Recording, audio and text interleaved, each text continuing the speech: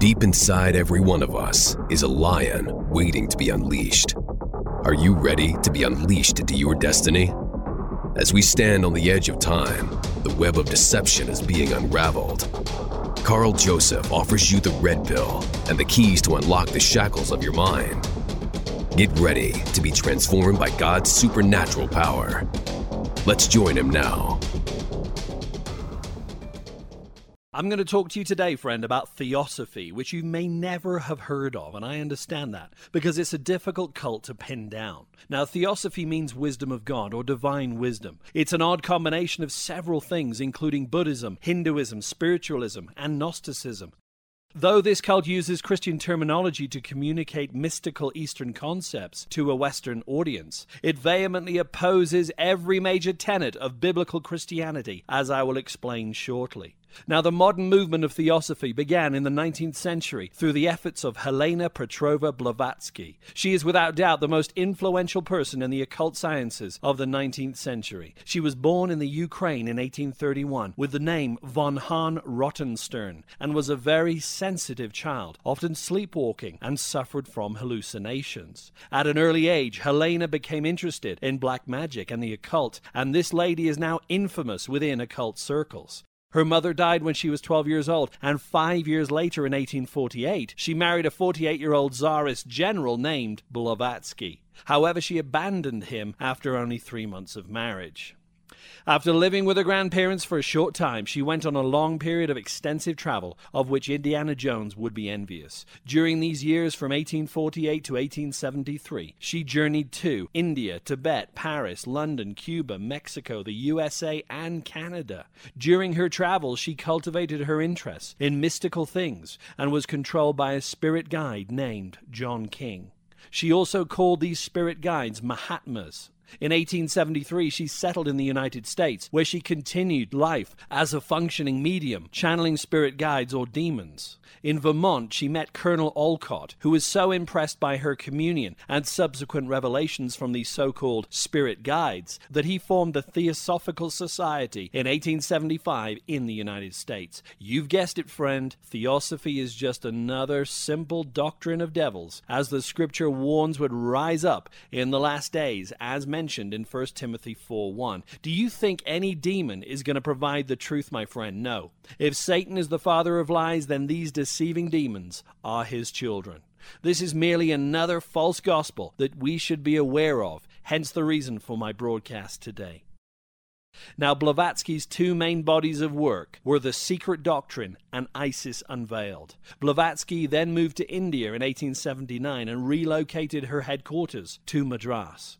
Therefore, Hinduism and Buddhism began to occupy a large place in her religious beliefs. She then went back to Europe and founded the esoteric school of Theosophy in London, which still exists today. In fact, on their website, they state one of their purposes is to unite mankind under the banner of goodwill, regardless of their religious affiliation or organization.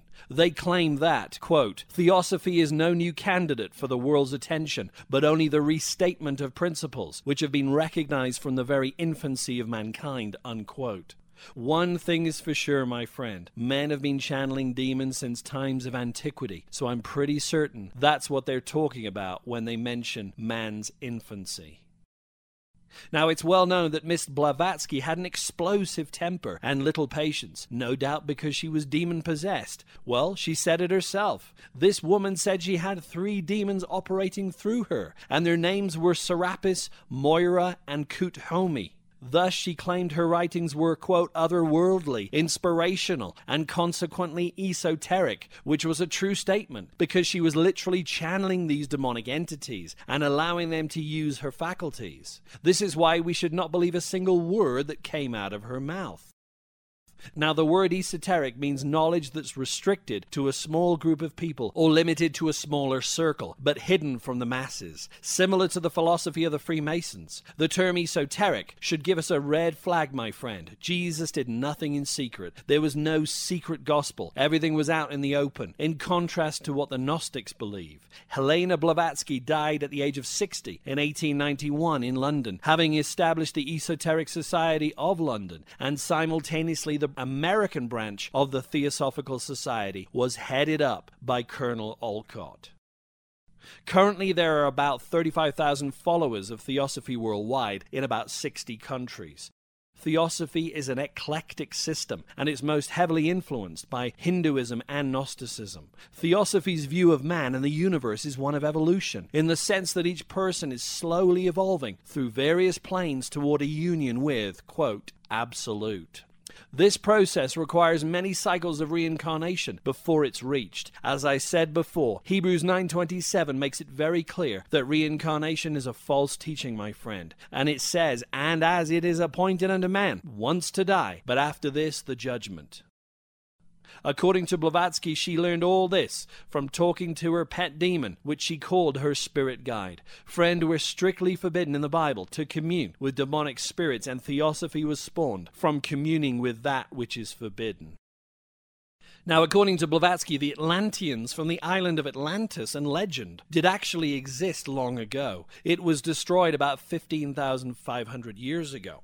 According to Blavatsky, Atlantis was a large continent that was destroyed in a cataclysmic deluge. Sound familiar? It's possible that Atlantis could have been the continent before the flood of Noah, but was later destroyed due to this flood. Of course, we cannot trust anything the demons tell us through another person, however, and so this is mere hearsay. Now here's where it gets really weird, if it hasn't already, folks. According to Blavatsky's teachings, there are 3 root races of humanity that we're evolving into, and we're headed for higher levels in each evolutionary phase. Number 1 was the Lemurian race. Secondly was the Atlantean race. And finally, the form they claim we are headed to is, get this, the Aryan race. Does that sound familiar, friend? The Aryan race was the utopian race that Hitler desired to birth through the German people via eugenics. In fact, the ideology of Nazism was based upon the belief that the Aryan race or master race were in fact the Germanic peoples, or the third root race described by Blavatsky. Hitler bought into the philosophy of Helena Blavatsky, and he read her material often. Hitler seemed to favor her work, The Secret Doctrine, above other books that he had. We do know that the U.S. Army historians catalogued Hitler's personal library and found numerous occultic volumes, heavily annotated in Hitler's fancy handwriting. Among the books was one that Hitler often kept by his bedside, and it was called, you guessed it, The Secret Doctrine by Blavatsky. Legend has it that Hitler kept a copy of this occultic staple by his bedside ever since being introduced to its teachings by Dietrich Eckhart. These and other hideous ideas taken from Blavatsky's writings developed into the Nazi term Aryan race, referring to what they saw as being a master race, which was narrowly defined by the Nazis as being identical with the Nordic race of Scandinavia. Friend, you have to realize the totalitarian tyranny that Hitler wanted to unleash upon the world was rooted in occultism, and Hitler was a practicing occultist. Not many people are aware of this. Hitler even joined the Vril Society. Vril was supposedly the language spoken by the Atlanteans, according to the English writer Lord Bulwer Lytton, who named the society. Vril was the power that woke up man's dormant ability to become a superhuman, or the Übermensch. Hitler was also a member of the Thule Society, which was entrenched in theosophical teachings. The Thule Society was formed in about 1914 and grew to over 1,500 members. Its membership was varied. It included the wealthy, judges, lawyers, police, professors, scientists, physicians, and businessmen, as do esoteric societies of today. Nothing has changed there. The occultic Thule Society was named after the mythical Hyperborean Aryan culture that's alleged to have originated in northwestern Norway sometime before the dawn of history. The Thules were occupied in a propaganda war against the Jews. They convinced the German public of a sinister Jewish conspiracy, blaming them for nearly all of Germany's problems. Is it any coincidence, friend, that communing with demons, as these society members did, including Hitler, Himmler, and his close generals, led to the persecution of God's chosen people, the Jews? No, it is no coincidence at all, and that same anti-Semitic persecution is even on the rise today. Friend, let's just stop right here. Have you ever heard such total nonsense in all your life? Some of the claptrap that is concocted in the minds of men and demons is just fantastical, to say the least. But we have to realize that not only did Adolf Hitler try to unleash hell on earth, he was actively communicating with the occupants of hell, namely the devil and demon forces. These spirits were the source of these outlandish and erroneous false teachings to begin with. By taking on occult practices to create the Übermensch through the German people, Hitler became totally demonized himself. He even believed he was in contact with the superior mythical race taught about in the Thule Society, and that he was the chosen Messiah to lead the Aryan race to rule the world. Whatever, dude, we know what happened to him. Friend, let's get to the beliefs of the organization specifically. Theosophy has no answer to the problem of evil because it teaches that everything, including matter and evil, emanated from God. Therefore, God is directly blamed for evil, which only makes sense when you think about the fact that their entire doctrine is based on communing with devils. Hence, demons end up blaming God for the very thing they espouse.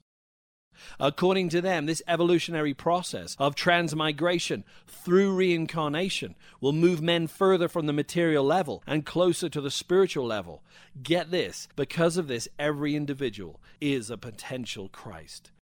Therefore, friend, it's another repeat of the age-old lie that man can become a god and there is no need for a savior. What a surprise. The movement from physical to spiritual is, of course, another take of Gnosticism, which believes all physical matter is evil, and if we could be released from the cages of our physical body, we would become enlightened forever. Lies, lies, and more lies, my friend. Theosophists, of course, deny the bodily resurrection of Christ and have replaced resurrection with the endless cycles of reincarnation. Friend, reincarnation is popular because demons know that men only have one chance in this life. Heaven or hell, there's no second chance, and that's it, and this is deception. There is no dress rehearsal. You have one life to lead. The demons purvey these false doctrines and trick men into thinking they have many chances and can attain godhood without Christ, but they will be lost in hell forever. They do not believe that Christ is the Son of God. Merely he was an impressive man who was further along the evolutionary cycle. In fact, Theosophists enjoy no personal relationship with God, since the God of Theosophy is impersonal. Fellowship with him is replaced with effort. Theosophy makes no demands of absolute allegiance to any religious leader. In fact, there are very few absolutes in this religion. It is total hogwash. This religion produces a lot of pride because it teaches self-salvation through secret knowledge. Theosophy teaches all religions are basically the same, and you can have many paths to God. Actually, they also believe God to be emotionless and has no personal attributes. They believe in the divine within, and there's no need for prayer, which is another aspect of their pride. Friend, these people need deliverance. They need prayer. They need the saving knowledge of Christ. We should also realize this religion is demonic in origin because Blavatsky channeled demon entities in her writings. And this is a doctrine of devils, which is exactly what the Apostle Paul warned us about would occur in the last days. I also wish to thank Dr. Kenneth Boa for granting me permission to use some of his source material in this broadcast. You've been listening to Carl Joseph and the Lions Unchained podcast. Carl is a minister who's witnessed God's supernatural power to save, heal, and deliver. Carl is a unique researcher who investigates current affairs, societal trends, technology, cults, and end-time events, all through a biblical lens. Every Monday, new podcasts are uploaded, so stay tuned for the next opportunity to roar into victory. Check out carljosephministries.com for exciting articles, teachings, and discussion points. See you next week, and don't forget to hit the subscribe button.